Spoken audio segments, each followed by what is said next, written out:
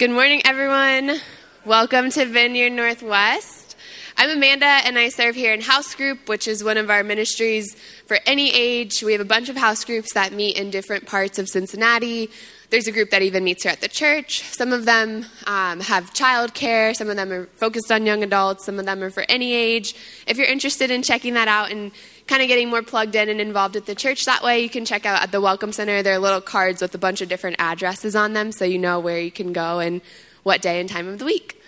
So if it's your first time here or one of your first times here, we're really honored that you came to join us for part of this Sunday, and we're excited to get to worship together.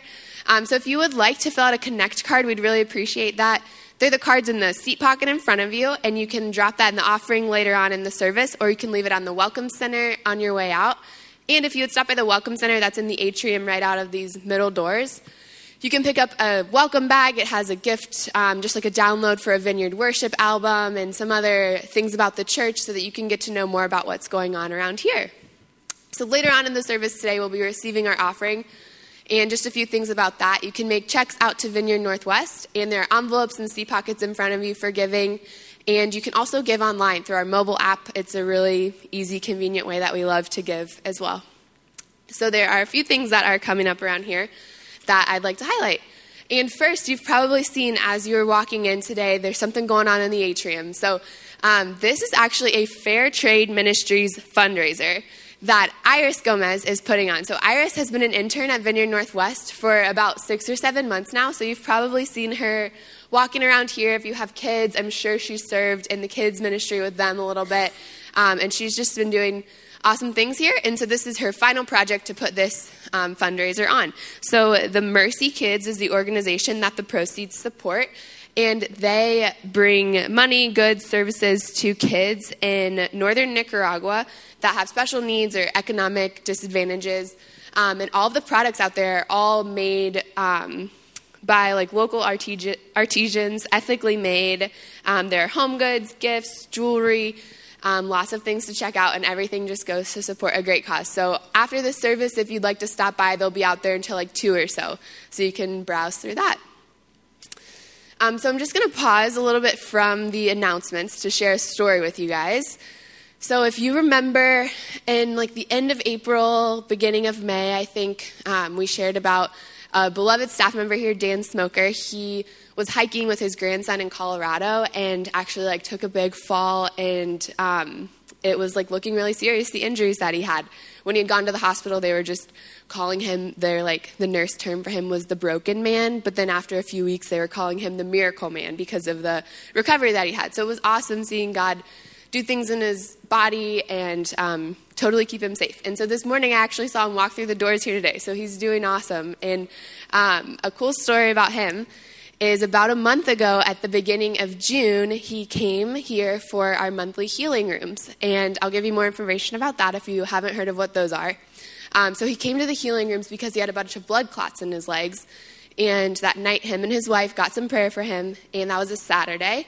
And the following Tuesday, he went to the doctor, and all of the blood clots were gone. Isn't that amazing? That is so cool. We love seeing God do that kind of stuff in people's physical bodies and do things like that in their emotional and spiritual selves as well. And so that is what is coming up next weekend, the healing room. So those happen once a month on the first Saturday of the month here. So that's Saturday, July 7th is when we'll have our next healing rooms. So anyone is invited to come. If you have any type of physical healing needs, emotional healing needs, if there's a situation or a circumstance in your life that you would just love more individual prayer for, we'd love to invite you to come, bring a neighbor, bring a friend with you. And so what these look like is you'll come and just kind of sign in, and then you'll go to a room where there's just worship, live worship going on and people praying, and you'll just kind of get to sit and relax for a little bit.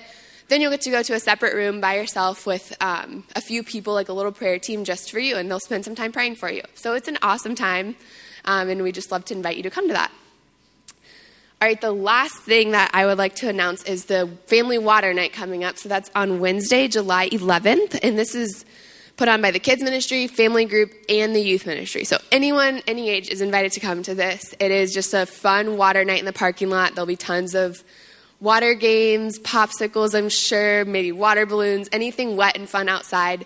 That is something that we would love for you to come to with us. All right, so next I am going to introduce and welcome up Sarah Anderson. She's our children's director here, and she's going to share a message with us today.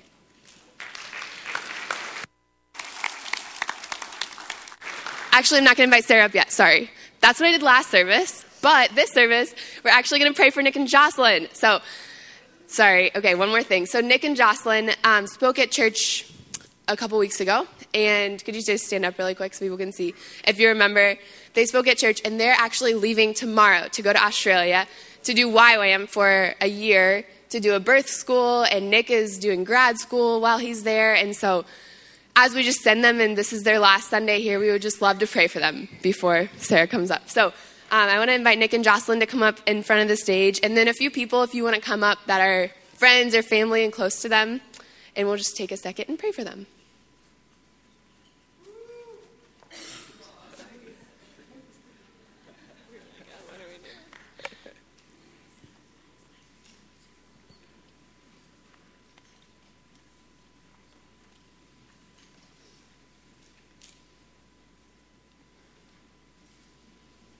So I'll just pray if you guys out there also want to just join me in praying for them.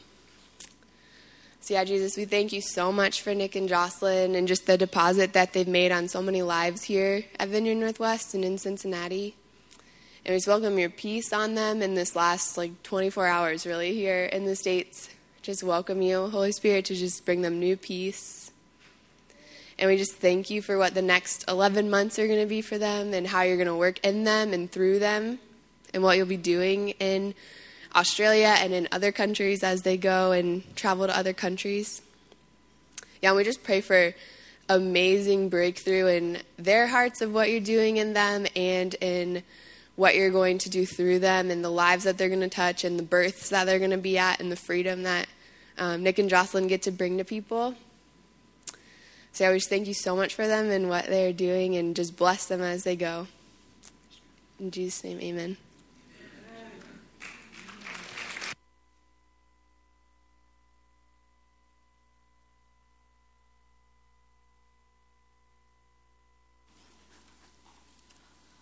All right, good morning.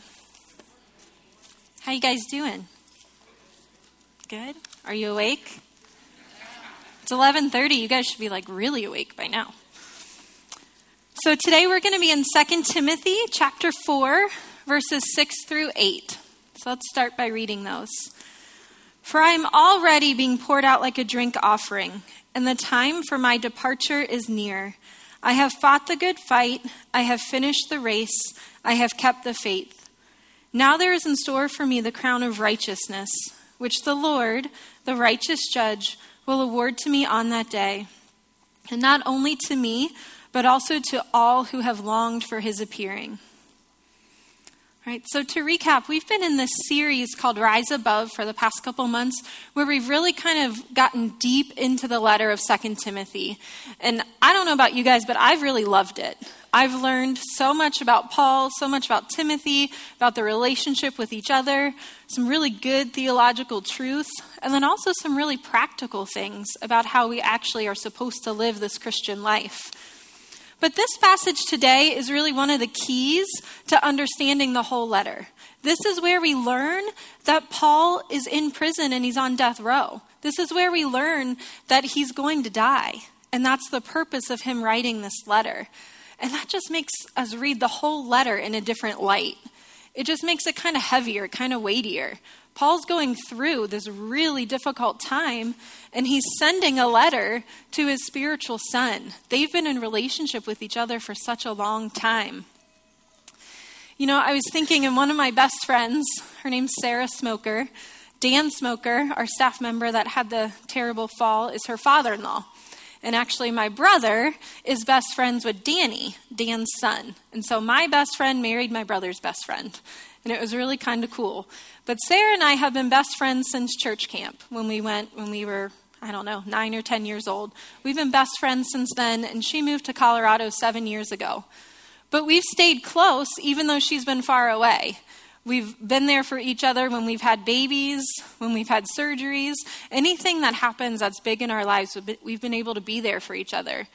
And this past March, when Dan fell, that was really hard. It was her son Eli that was on the mountain with Dan when he fell.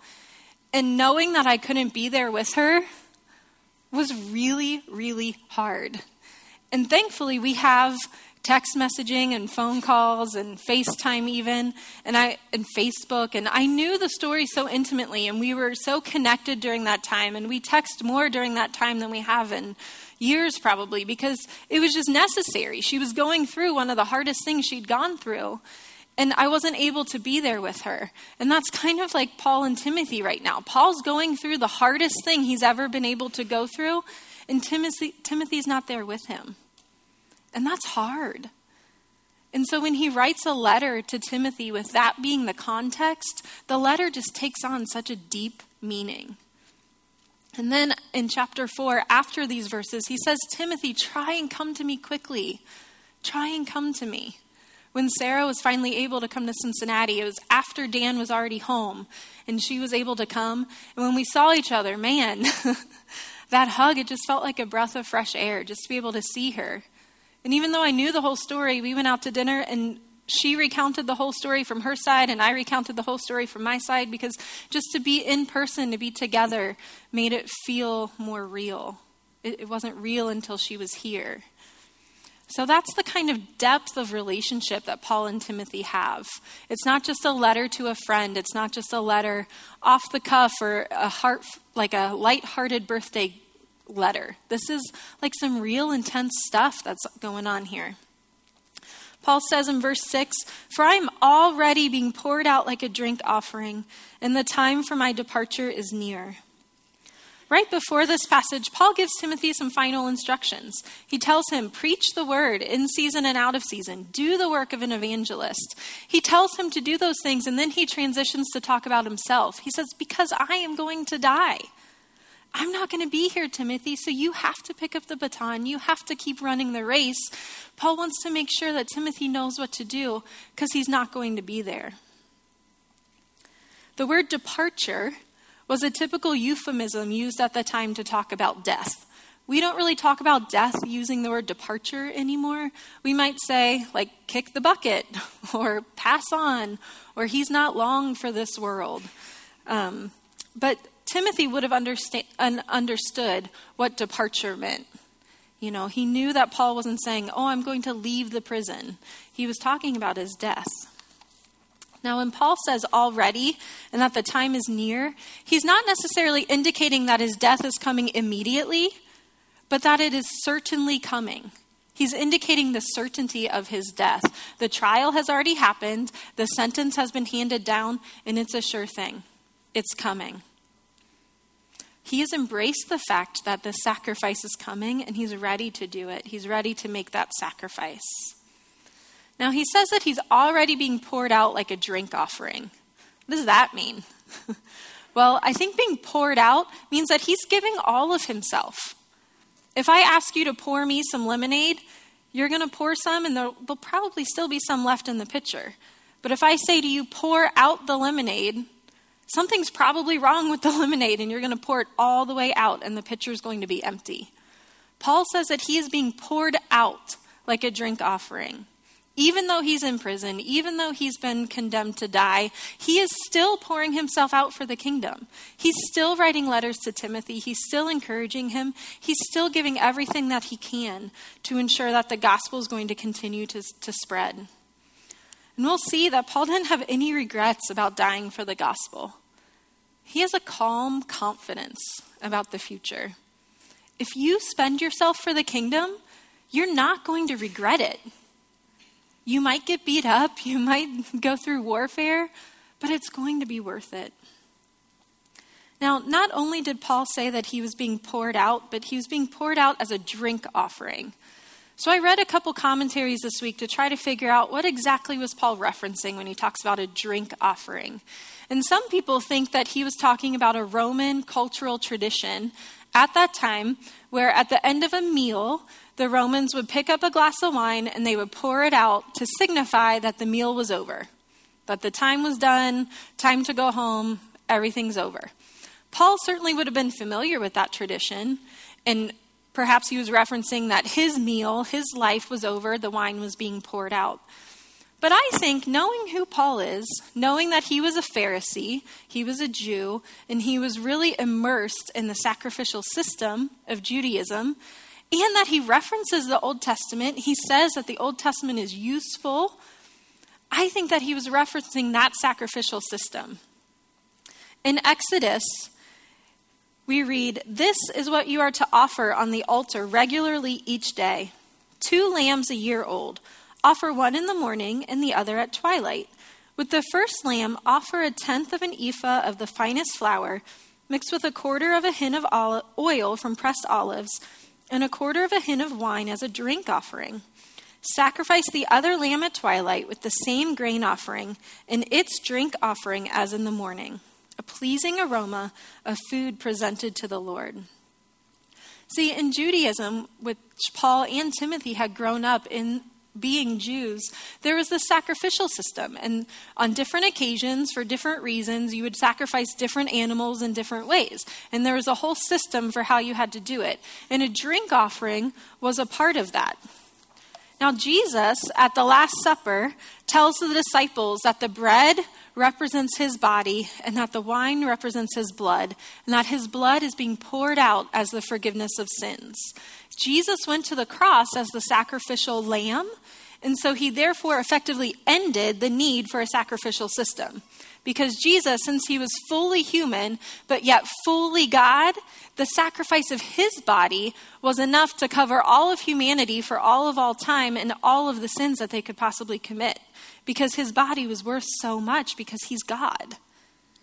So he ended the need for the sacrificial system. And Paul tells us this in Ephesians 5:2.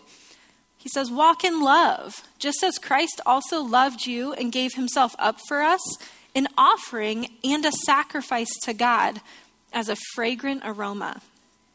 And then again in 1 Corinthians 5:7, "For Christ, our Passover lamb, has been sacrificed." So these different sacrifices were made all through time, and then Jesus offers himself as the sacrificial lamb, and Paul acknowledges that he was the sacrificial lamb given for us, but then he says that his life is being poured out as a drink offering. He would never claim to be the main sacrifice. He would never claim that his life was worth as much as Jesus's. But just as a glass of wine isn't as big of a deal to sacrifice as a lamb, a living, breathing, moving lamb that's able to feed a family, to provide wool for a family, Paul's saying, I'm making a sacrifice. Spurgeon said, "The drink offering was thus a kind of addendum by which the person who gave it showed his thankfulness." So Paul is resolved to show his thankfulness to Christ, the great sacrifice. And he is willing that his blood should be poured as a drink offering on the altar where his Lord and Master was the great burnt offering. He rejoices when he can say, "I am ready to be presented as a drink offering unto God."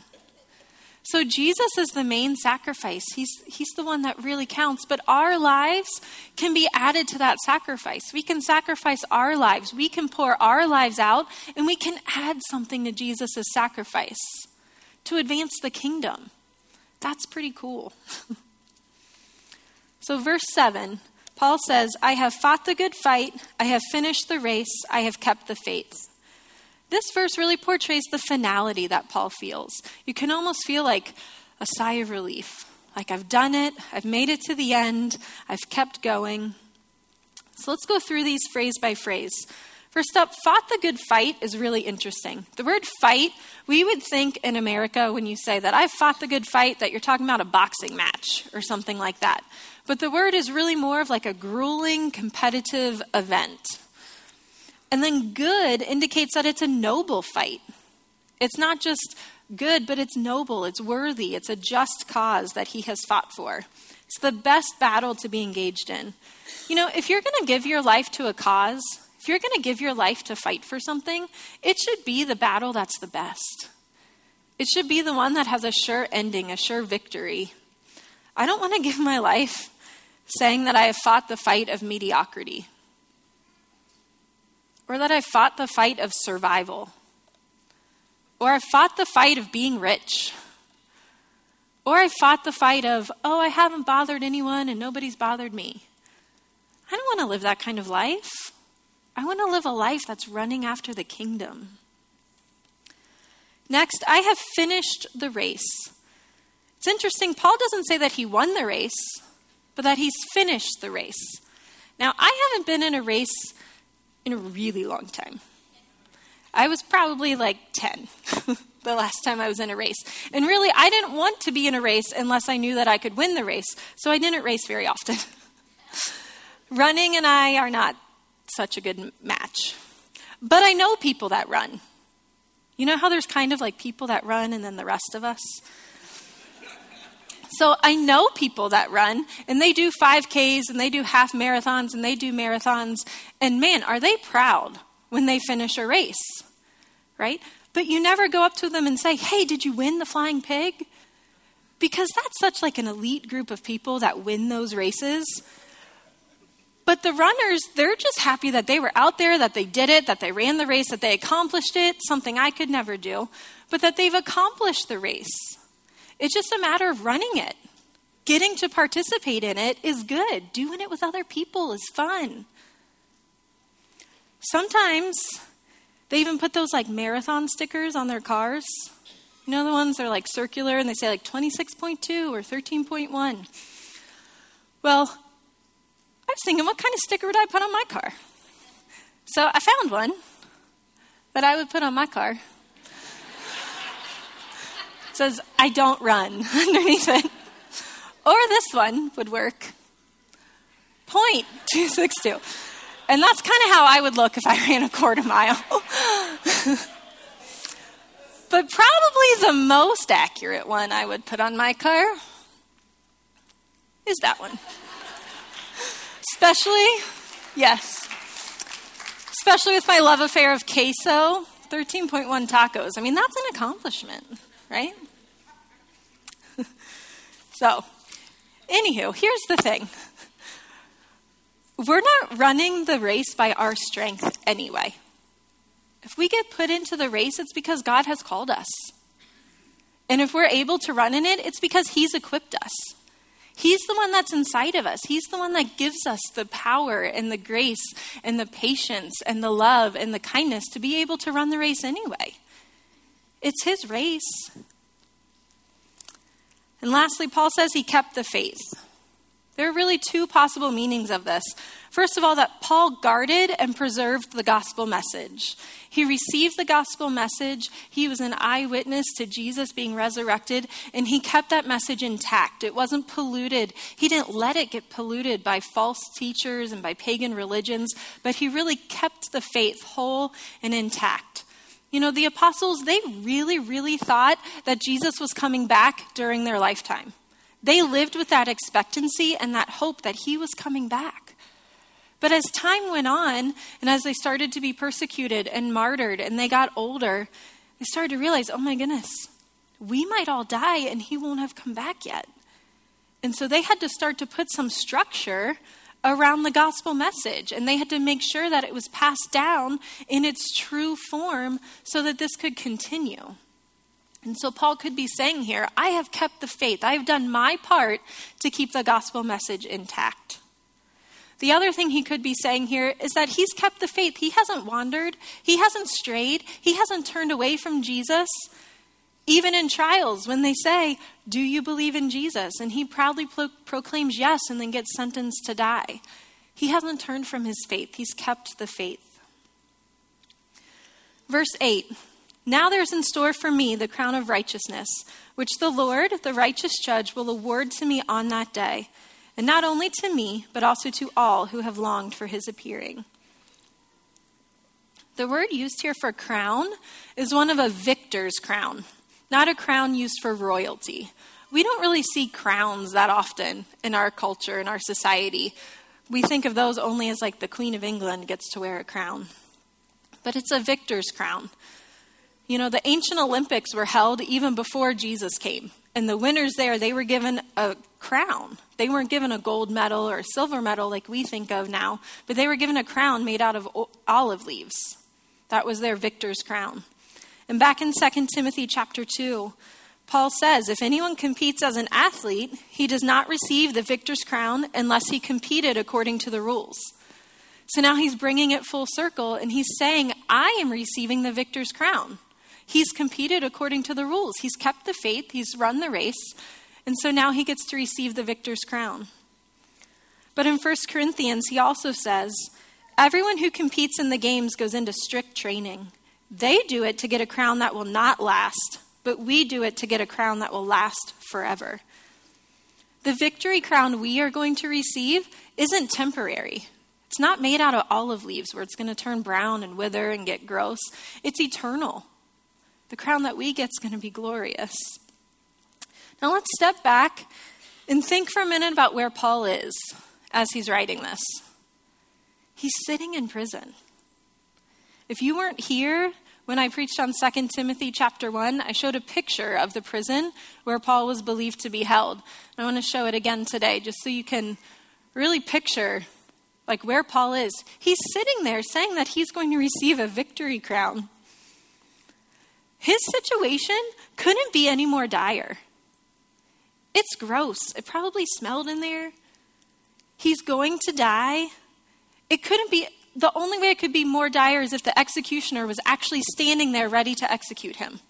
His earthly situation is dire. It's as far away from victorious as you can get. But is that the outlook that Paul has? Is that what he's focused on? Not at all. He has his mind on the heavenly perspective. In that perspective, he's waiting on an award ceremony. There's an eternal victory crown that isn't going to tarnish. And the judge, God, who is the righteous judge, in juxtaposition with the judge that just condemned him to die on earth, is going to award it to him. Heaven and earth have different perspectives. They are different realities. Both are true. Both are real. Paul really is facing an award ceremony in heaven. But he is also really facing an executioner's block on earth. Both of those things are true. And they couldn't be further apart. This happens in our lives all the time. Heaven has one perspective of our life and earth has another. Which one are you focusing on? Which reality do you pay attention to? Which reality plays over and over in your mind? I've shared a little bit before about my husband and I and our journey through trying to adopt, and then we did foster care, and then we tried to adopt again. And when we decided to do foster care, it really did not make any earthly sense at all. We went through the training to become foster parents and then found out we were pregnant. Surprise. And so we put our inspections and things on hold, but then we actually got the training or our certificate in the mail on my son's due date. Now he was early, so he was 2 weeks old, but we actually got our certificate, our license in the mail on his due date. And people would say to us, why are you trying to foster right now? This does not make any sense. You have a newborn. You have 3 boys. Your hands are already full. You need to focus on your family. You're not even sleeping. You can't do foster care. But when we got the call for the 2 girls, we said, well, of course we'll take them into our home. And so when we took the girls, we then had 5 kids age 5 and under. Here's a picture of our family. So the boys were 5, 3, and 5 months. That's a couple months after we had the girls. And the girls were 4 and 5 months. The babies were 8 days apart. And people used to ask me if they were twins. Nope. Certainly not. But, I remember the day before they came, we got the call that it might happen and it was looking pretty sure. And so Grant and I decided to try and put the car seats in the van. We're like, let's just, be prepared. And so we went outside, and actually Danny and Sarah Smoker were in town. They just happened to be in town during all of our important life events. God's just gracious to us in that way. And so the 4 of us are out there for like an hour, sweating, and it's hot, and we're like trying to solve this puzzle. And I just had this moment of, if we can't even get the car seats in the van, should we really take these kids? Like, if we can't handle this, can we really handle human beings? You know? But that was the earthly perspective. And so we finally got the car seats in, but both of the babies had to be in the back row. So every time we went anywhere for 10 months, I had to open the back hatch of our minivan, take out the huge double stroller, and then climb in, lean over, unbuckle the babies, scoop one of them out, climb out carefully, put them in the stroller, and then repeat. And then do that in reverse when we got back into the car. And people gave me so many weird looks in parking lots. And meanwhile, the older three, I'm like, please don't run away. Stay down, sit still. I mean, it was hard. It was really hard. But that was the earthly perspective. Yes, we were in survival mode. Yes, we didn't sleep very much. Yes, bedtime was like, please go to sleep. Yes, it was hard. But what's heaven's perspective? Heaven's perspective was that those girls needed us. Heaven's perspective was that their mom needed us. That their mom was worth it. That she needed us to go through something hard so that she could get her life where it needed to be. She's a great mom. She's a great mom. Heaven's perspective is that Grant and I got closer than we'd ever been. Because we had to. We had to rely on each other. We came up with the phrase, you and me against the world. Or, you and me against the 5 kids. But we still say that when hard things come up. We look at each other and it's you and me. Heaven's perspective is that our family got closer. Our family learned how to love, really love, 24 hours a day, gross spit up all the time and gross diapers, and really love. We learned about our extended family's ability to love and accept those kids into our family. Heaven's perspective of that situation was very different than Earth's perspective. Finances.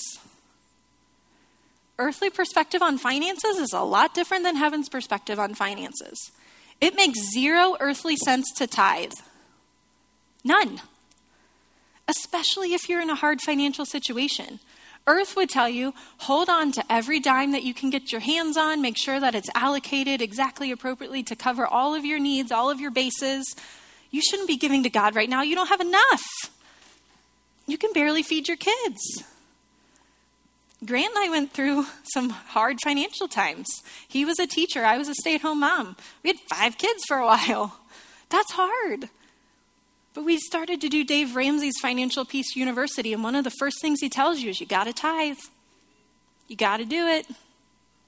And I'm the budget nerd, and so I would go through our budget, and I would know that we should not have enough money. We should not. And there would be money in the account. And I would do the math, and I would say, there should not be money. And I would do the math again, and I would do the math again, and then there's money in the account. Because God is a provider, and he has access to heaven, and he has access to all of the resources of heaven. When you hold on to your money so tightly, he can't get to it to bless it. You have to release it. You have to give some of it to him and say, I trust you. You're the provider. You are good. And then he goes, oh, let me bless you. Let me bless you. He wants to bless you. Earth's perspective is if you're in a hard financial situation, hold on to it. Heaven's perspective, if you're in a hard financial situation, give more away. It doesn't make sense. They're different perspectives, they're different realities. Which one are you listening to? Which one are you focused on? What's your reality? We recently did a video Bible study series in family group about open doors, about opportunities. And my biggest takeaway from the 6-week series was that it really doesn't matter what door you go through. It matters how you go through the door. It doesn't matter if you move into the new house, if you take the job, if you agree to be a foster parent. How are you going through the door? Are you going through trusting God? Trusting him for his provision? being kind and loving and patient to those that are around you? Or are you going through the door just racked with fear and anxiety and not trusting God? We have to keep our eyes on heaven's perspective of our reality. What are you focusing on? So back to our verse, Paul says that he will receive the crown of righteousness. But not only he will, all of us will. Do you know that? You're going to get a crown of righteousness. If you've ever trusted Jesus, you get a crown of righteousness. What's your gut reaction to that? Is that like, yes, finally, some reward? Is your reaction one of inadequacy? Oh, me? I'm not worthy to get a crown. Or is it one of comparison? Either on the side of pride, like, woo, buddy, my crown is going to be big, it's going to be pretty, it's going to be so much bigger than hers. Or of comparison from a jealousy side, of like, oh, my crown's not going to be as big as hers. Everyone's going to look at me and see how small my crown is. It really doesn't matter. It really doesn't matter. Because here's the deal. When we are in heaven, when we are face to face with God the Father, you're not going to want the crown. You're going to take it off of your head as quick as you possibly can and cast it back at the foot of the throne. Because he is the one who's worthy. He's the one that gave you the righteousness in the first place. He is the righteous one. And so you're going to cast it back to him. You're going to be so consumed with how beautiful and how glorious and how worthy of being praised he is that you're not going to be focused on your crown, except for how fast you can give it back to him. You're not going to be looking at the size of it. You're not going to be looking at the size of the person's next to you. Your focus is going to be on Jesus. It's going to be good.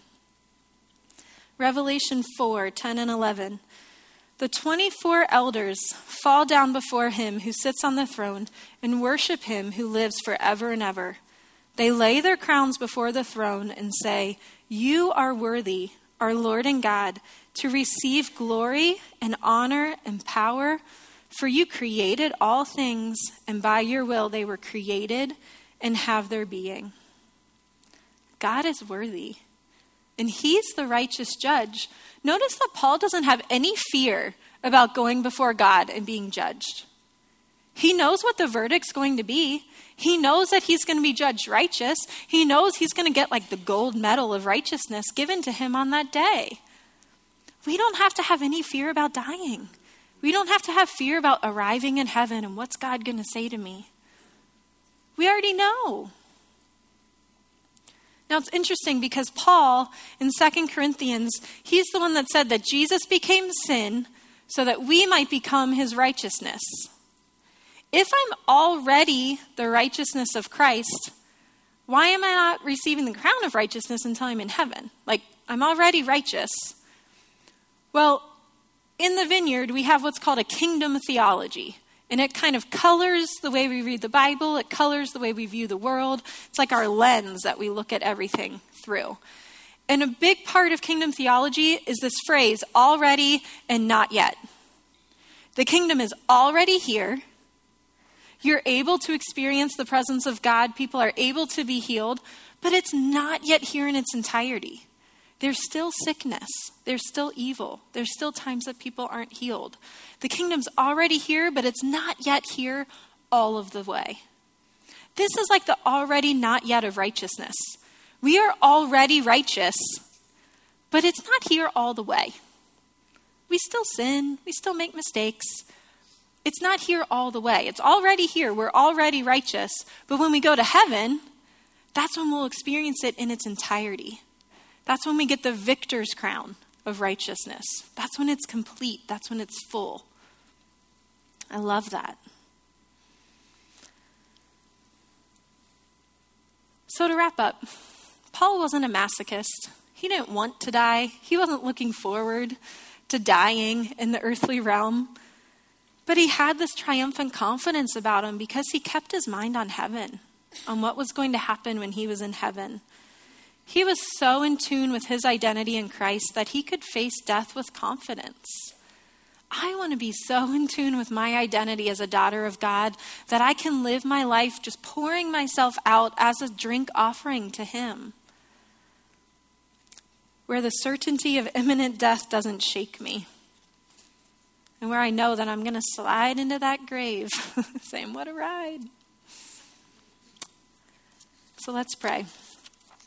Father, I thank you for today. I thank you for every heart that is here.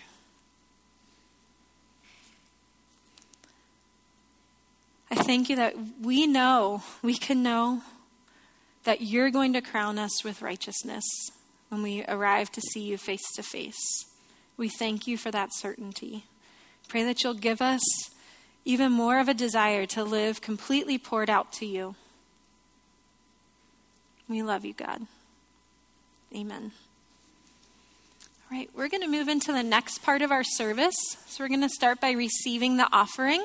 So if you're on the far left of a row, if you can grab the basket and send that down the aisle. And if you're an usher, you can come on down to receive the offering. You know, even giving just a small amount in the offering basket, if it's given with faith, just says, God, it's yours. I trust you. So thank you for giving so generously. So God, we bless this money. We pray that you would multiply it, that you would give us as much as we need to be able to serve all the ministries of this church here and around the world. Amen.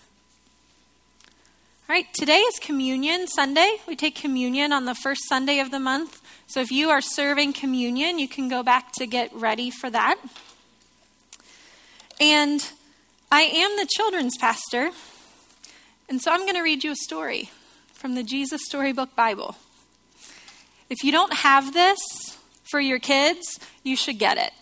And if you don't have this for yourself, if you're a grown-up, you should get it. It's really good. It's really, really good. It's a beautiful story. It says on the front, every story whispers his name from creation all the way through. So it's just beautiful. I'm going to read you a story about the Last Supper. It was Passover, the time when God's people remembered how God had rescued them from being slaves in Egypt. Every year they killed a lamb and ate it. The lamb died instead of us, they would say. But this Passover, God was getting ready for an even greater rescue. Jesus and his friends were having the Passover meal together in an upstairs room. Jesus picked up some bread and broke it. He gave it to his friends. He picked up a cup of wine and thanked God for it. He poured it out and shared it. My body is like this bread. It will break, Jesus told them. This cup of wine is like my blood. It will pour out. But this is how God will rescue the whole world. My life will break, and God's broken world will mend. My heart will tear apart, and your hearts will heal. Just as the Passover lamb died, so now I will die instead of you. My blood will wash away all of your sins, and you'll be clean on the inside, in your hearts. So whenever you eat and drink, remember, Jesus said, I've rescued you. So as you eat and drink today, remember that God has rescued you. He wants to heal your hearts. He wants to mend our broken world. If you've ever trusted Jesus, then you're welcome to partake in communion. How we do it here at this church is that there'll be stations up front and in the back, and you just take your certified gluten-free cracker and dip it in the juice. So come and partake.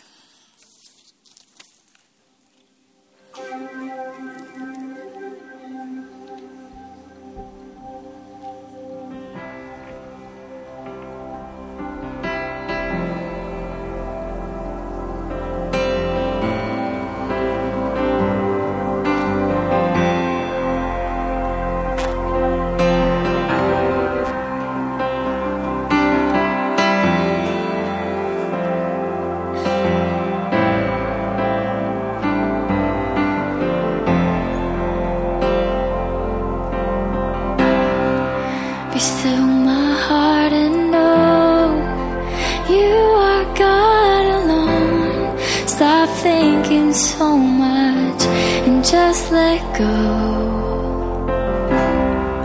Be still, my soul, and rest. Humbly I confess, in my weakness, your strength is perfect. For you alone are God, there will be no other. And you have won my heart more than any other. So I will give it all, 'cause you gave it all.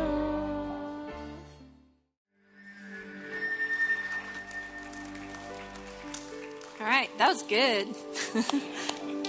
So, I think there's a lie that says that only the young can be passionate. And I think that there is a generation of men, older, seasoned, wise men, in this church that are going to be released into passionate worship.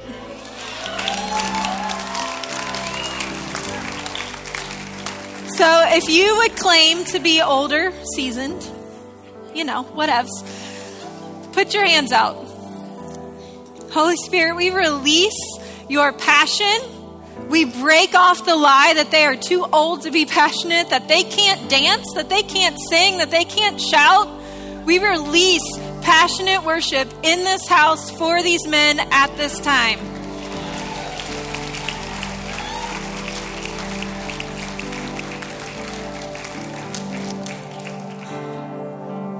And I saw that happening. Like, you guys were going for it. And I think that that's really good. And I think that that's rare. So keep running after Jesus in worship. Now, on a different note, there could have been some of you here thinking, is God really just that good?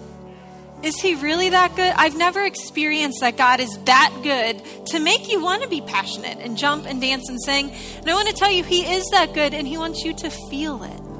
So put your hands on your heart, and Holy Spirit, we just invite you to come and just show us your goodness. Touch us in our bodies. Manifest your spirit, manifest your presence so we can feel your goodness. He wants you to know what his perspective, what the heavenly perspective for you is.